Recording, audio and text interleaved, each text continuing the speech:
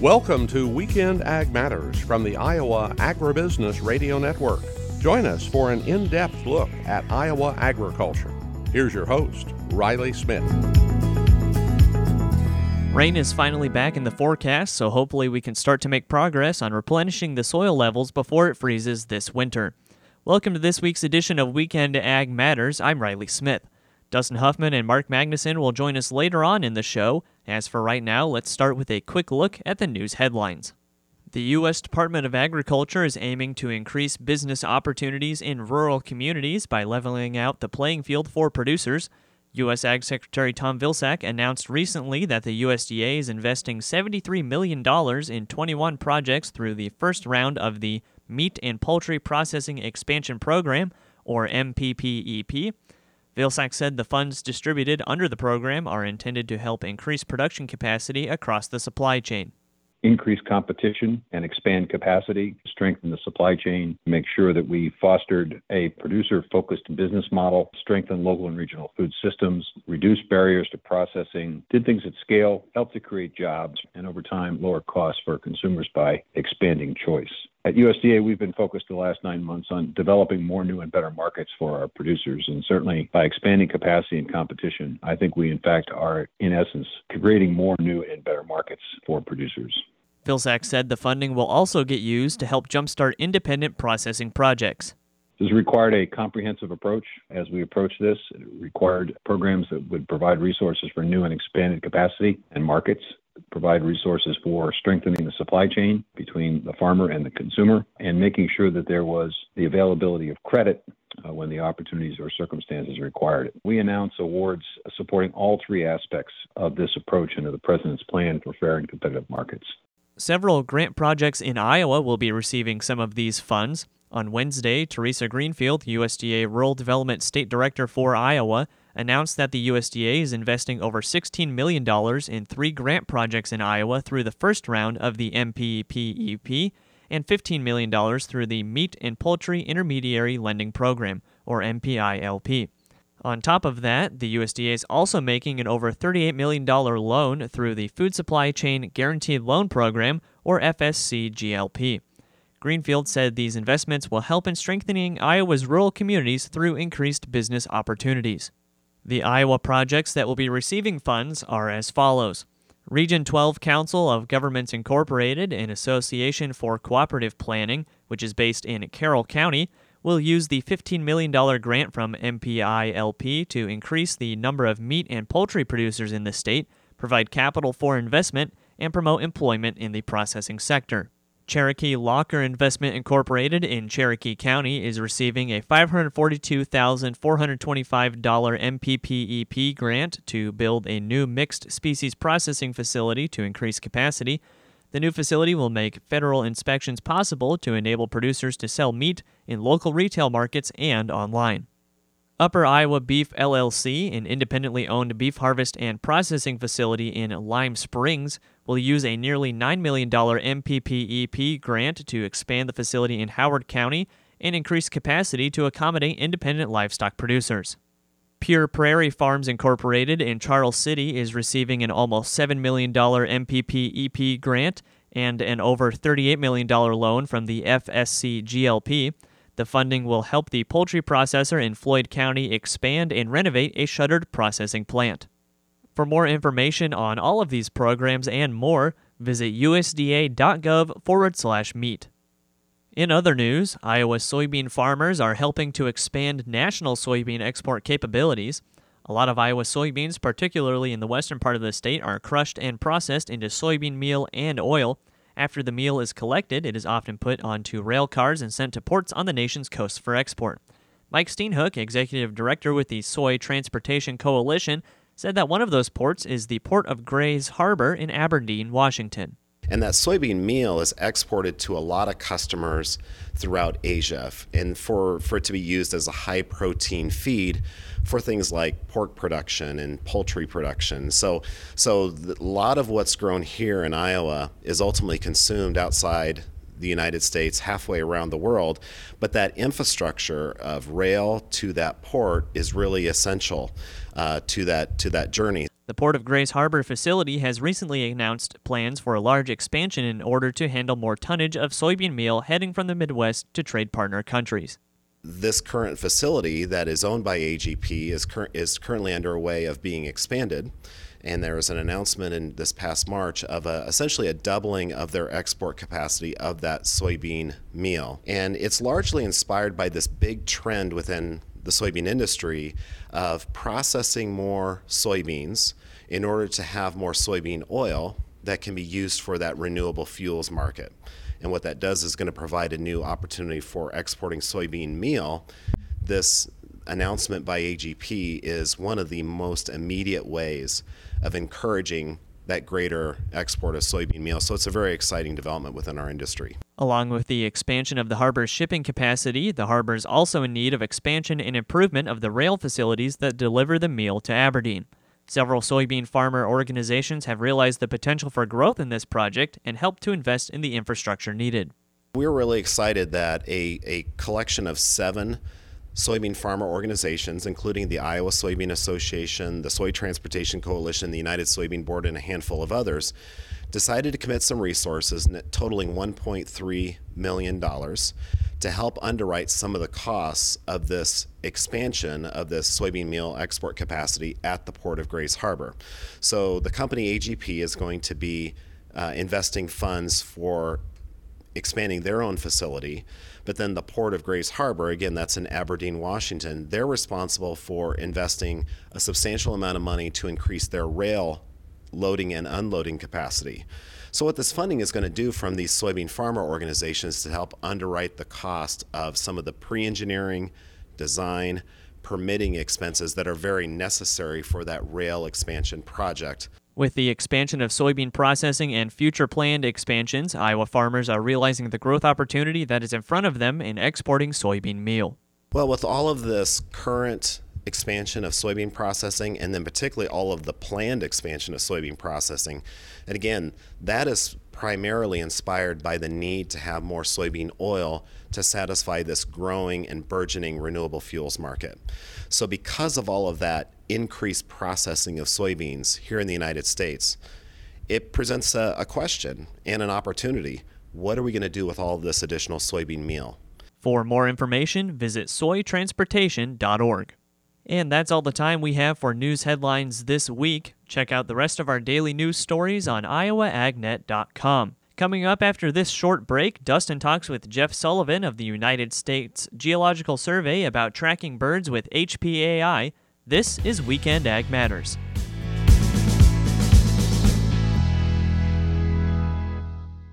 Every detail matters when building a winning game plan. That's why the Cyclones and Hawkeyes rely on better, cleaner now biodiesel to power their team buses on game days, delivering success on the field, and in the environment. Make biodiesel part of your game plan by visiting iasoybeans.com. Biodiesel. Request it, grow it, use it. This message brought to you by the Iowa Soybean Association and the Soybean Checkoff.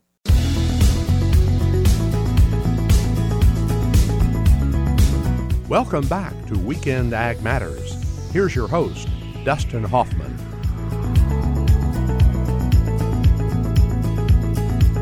And we're back here on Weekend Ag Matters on the Iowa Agribusiness Radio Network. I'm Dustin Hoffman.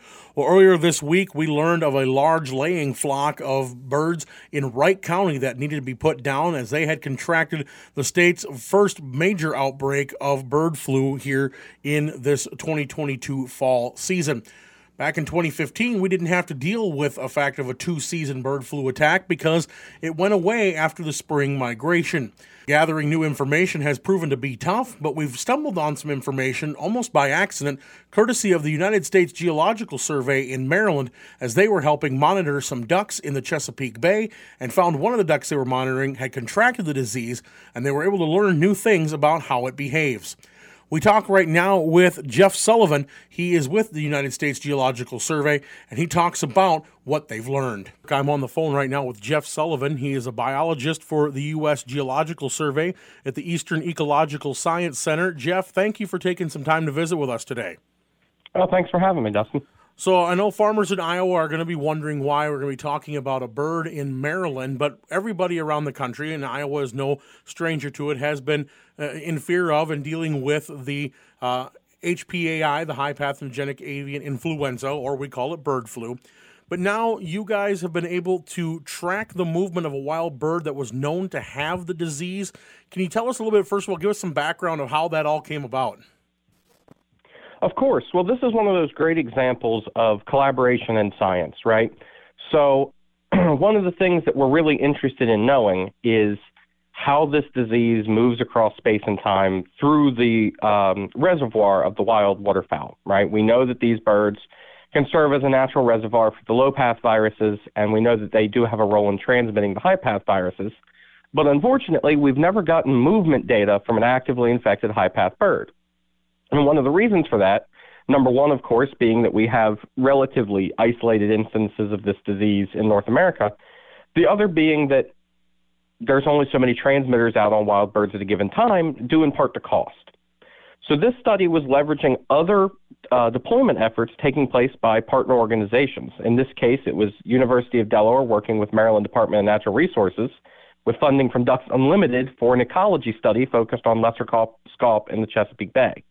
And we worked with those scientists there to allow us to take avian influenza swabs from their birds, right? So they were doing their own study and said, hey, this is an important issue. Why don't we work together? We came in, we collected swabs from those birds, mailed them off to the lab, the Southern Cooperative Wildlife Disease Study located in Athens, Georgia, at University of Georgia, to analyze for us and release the birds just as they would have for their normal work. And the lab processing goes ahead and takes place. And sure enough, once we get those results in a while later, we find out that one of the birds we had sampled did in fact have HPAI. And so then we were able to use that information to tell us more about how infected birds might move across the landscape. So tell us a little bit about what you found. I mean, obviously being able to track that bird, did you see any anomalies or differences compared to other birds that didn't have the disease? We did. Now, I want to preface this by saying that this study only involved one infected bird. So we have to take everything here with a little bit of a grain of salt. And that bird actually only stayed alive for 3 days post-release. We don't know. We weren't able to recover the corpse, whether it died from HPAI or some other unrelated instance. So there is a little bit of limitation with this study. But we saw a dramatic difference in the behavior of this infected bird relative to the uninfected conspecifics or other lesser scaup that were captured and released the exact same day. In fact, the infected bird moved on average about 428 meters per hour, relative to over 1,000 meters per hour from the uninfected birds. Similarly, the uninfected birds moved about a good bit further. They left the area, moved on to other regions of the bay, while this one hunkered down and stayed pretty close. What was interesting with this is that we actually did document 4 instances where the infected bird came in very close contact with other uninfected birds that were also marked. So we could see where their data kind of overlapped with each other, which shows us that even though this bird wasn't out and moving a whole bunch, it was still very much able to, while it was still alive, potentially infect these other birds out in a wild setting, which is really interesting information for just sort of how they group together and how they behave once they are infected. Now, we've been dealing with the fact that, and many of scientists up here at Iowa State and stuff have said that, they feel it's through the migratory birds, and a lot of the Canadian geese fly through here.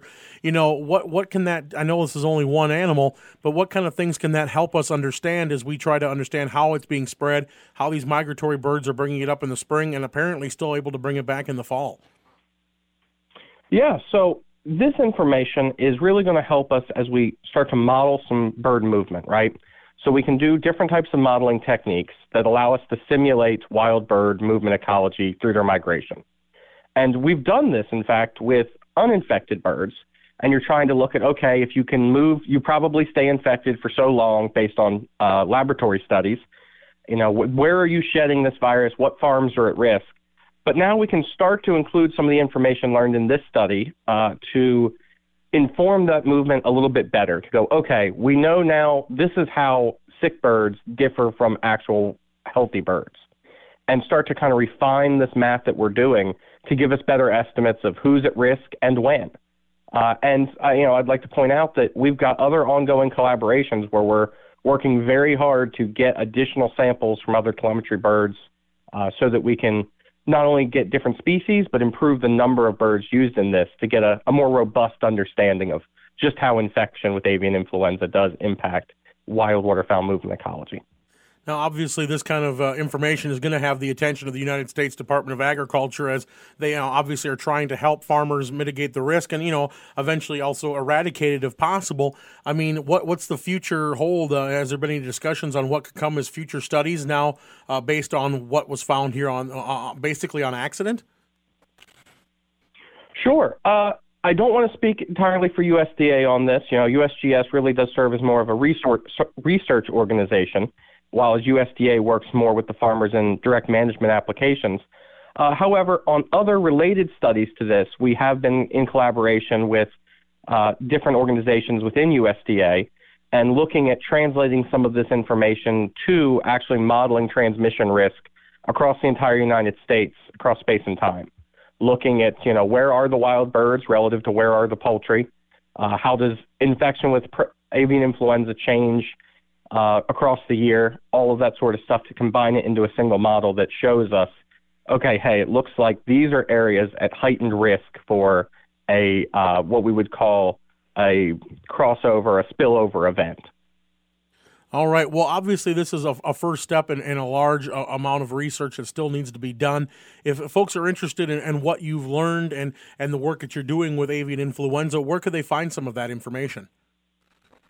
Sure, they could reach out directly to any of us, or they could visit usgs.gov and find quite a bit of information on avian influenza and move through our different resources that we have available. Well, Jeffrey, I thank you for taking the time to visit with us and update us on what findings you have and how this could help us in the future.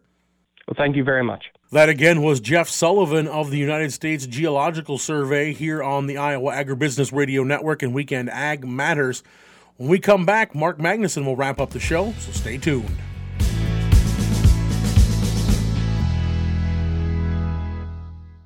November is full of observances which tie into the ag industry. There's National Hunger and Homeless Awareness Week, National Farm City Week, National Better Conservation Week, the Thanksgiving holiday, and so much more. Take the time to share the story of what your family farm is doing to be better stewards of the land and water. Look at ways your farm can contribute to the benefit of your local community. Also consider making a donation of food and time to help those who are less fortunate than yourselves. Do what you can to make an impact in the world around you this month and always. This message is from your friends at the Iowa Agribusiness Radio Network.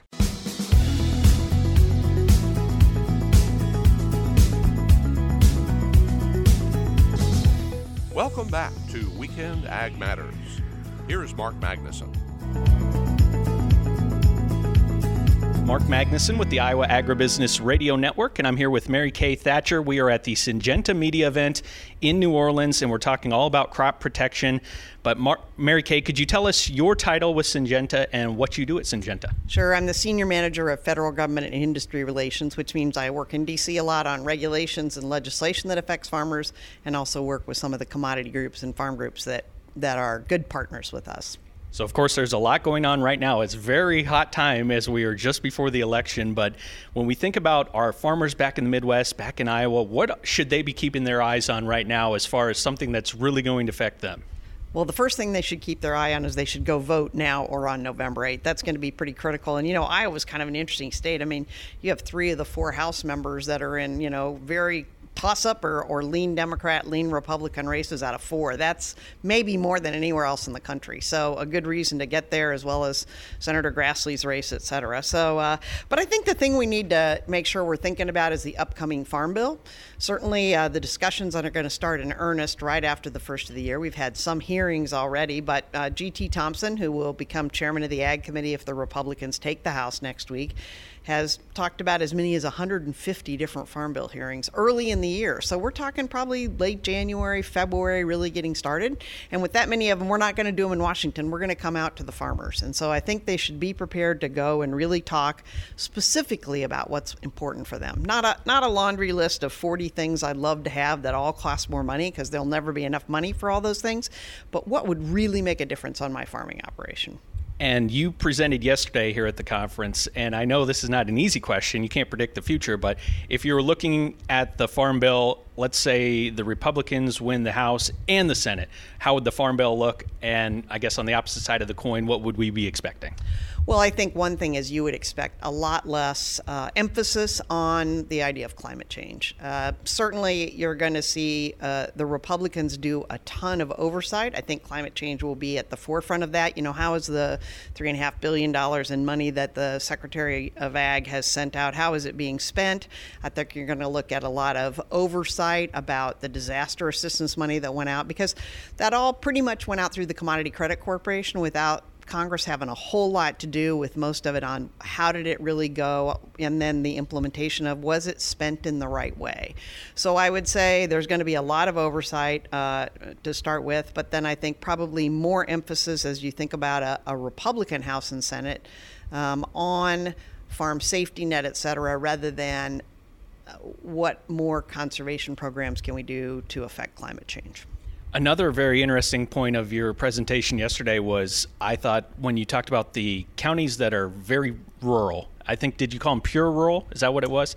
And the fact that there's very few that are led now by Democratic politicians. They're almost exclusively Republican. Could you tell us what that kind of looks like, and has that always been the case? Are those numbers in the same ballpark as they were before, or are they wildly different? It has not always been the case. I don't know, what was it, 15 years ago when there were 50-some blue dog Democrats, which are the moderate Democrats. They probably lean toward Democratic policies on social issues, but they're fiscally very responsible. I think of them that there were 23 or 24 out of 26 members of the House Ag Committee that were blue dog Democrats. So a very moderate group, right? Now what you have, by one definition, 70 out of the 435 districts in the House that are what's called pure rural. But of those 70, only 8 are Democratic members. 8.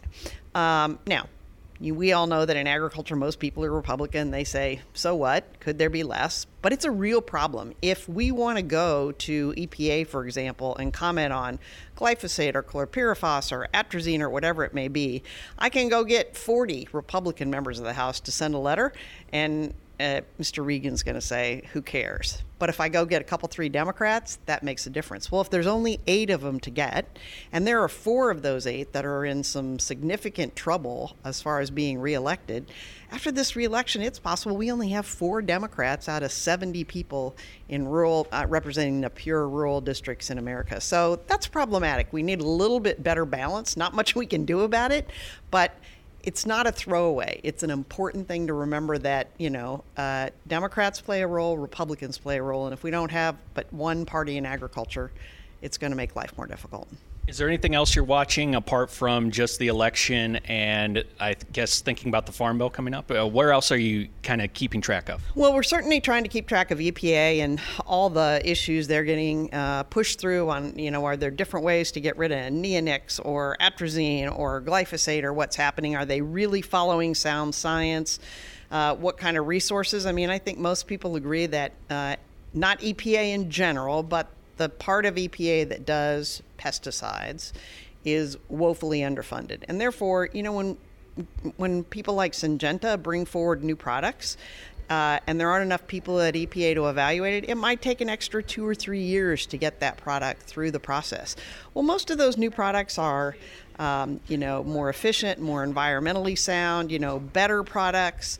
So we want to get them out on the market, and farmers want new things on the market, especially as we're facing weed resistance on so many of those products. So I think we have to work on making sure we've got a good staff, again, being very careful. We're not just throwing money at EPA, but putting it within one specific program, the Office of Pesticide Policy, that has the potential to speed up some of these processes. And going back to the historical angle, it does seem like there's a lot of pressure from the EPA on farmers right now and those regulatory demands. Has that increased, or does it just feel that way? Oh, no, it definitely has increased. In fact, I think you could look at this EPA was pretty darn good to farmers in the first year of the administration. Not great on ethanol policy. I think we're still waiting on that. The ethanol announcement by the 15th or 16th of this month, I believe. But as far as pesticides, they were pretty good. But, my speculation is that what happened is, the administration figured out 6 or 8 months ago, hey, there's a really good chance we lose the House. There's a potential we lose the Senate. And therefore, anything that we've been able to do by having a Democratic House, a Democratic Senate, a Democratic administration goes away. And the only way we're going to get it done is through regulatory edict. And so they've moved in that direction. Again, presuming you get one or the other, House or Senate, that comes into Republican, I think some of that will have to slow down. Mary Kay, is there anything else you'd like to let our listeners and viewers know about when it comes to what they should also be following? Well, trade would be an important one. Let's keep the foot on the pedal there. We kind of let it go. We kept thinking, once they figure out some of their policies at USTR, they're going to kick back into gear. But, we haven't had a free trade agreement. The U.S. hasn't for 12 years. It's time. Our competitors are cutting them and we're not. And we really need to continue to push trade when we're sending 20% of the volume and 25% of the value of ag products out of this country.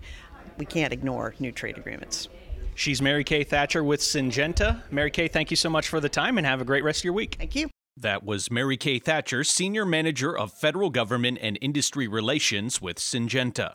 That brings us to the end of this week's edition of Weekend Ag Matters. You can find replays of all of our Weekend Ag Matters episodes under the podcast tab at iowaagnet.com. For Russ Parker, Riley Smith, and Dustin Huffman, I'm Mark Magnuson. Thanks for listening to Weekend Ag Matters on the Iowa Agribusiness Radio Network.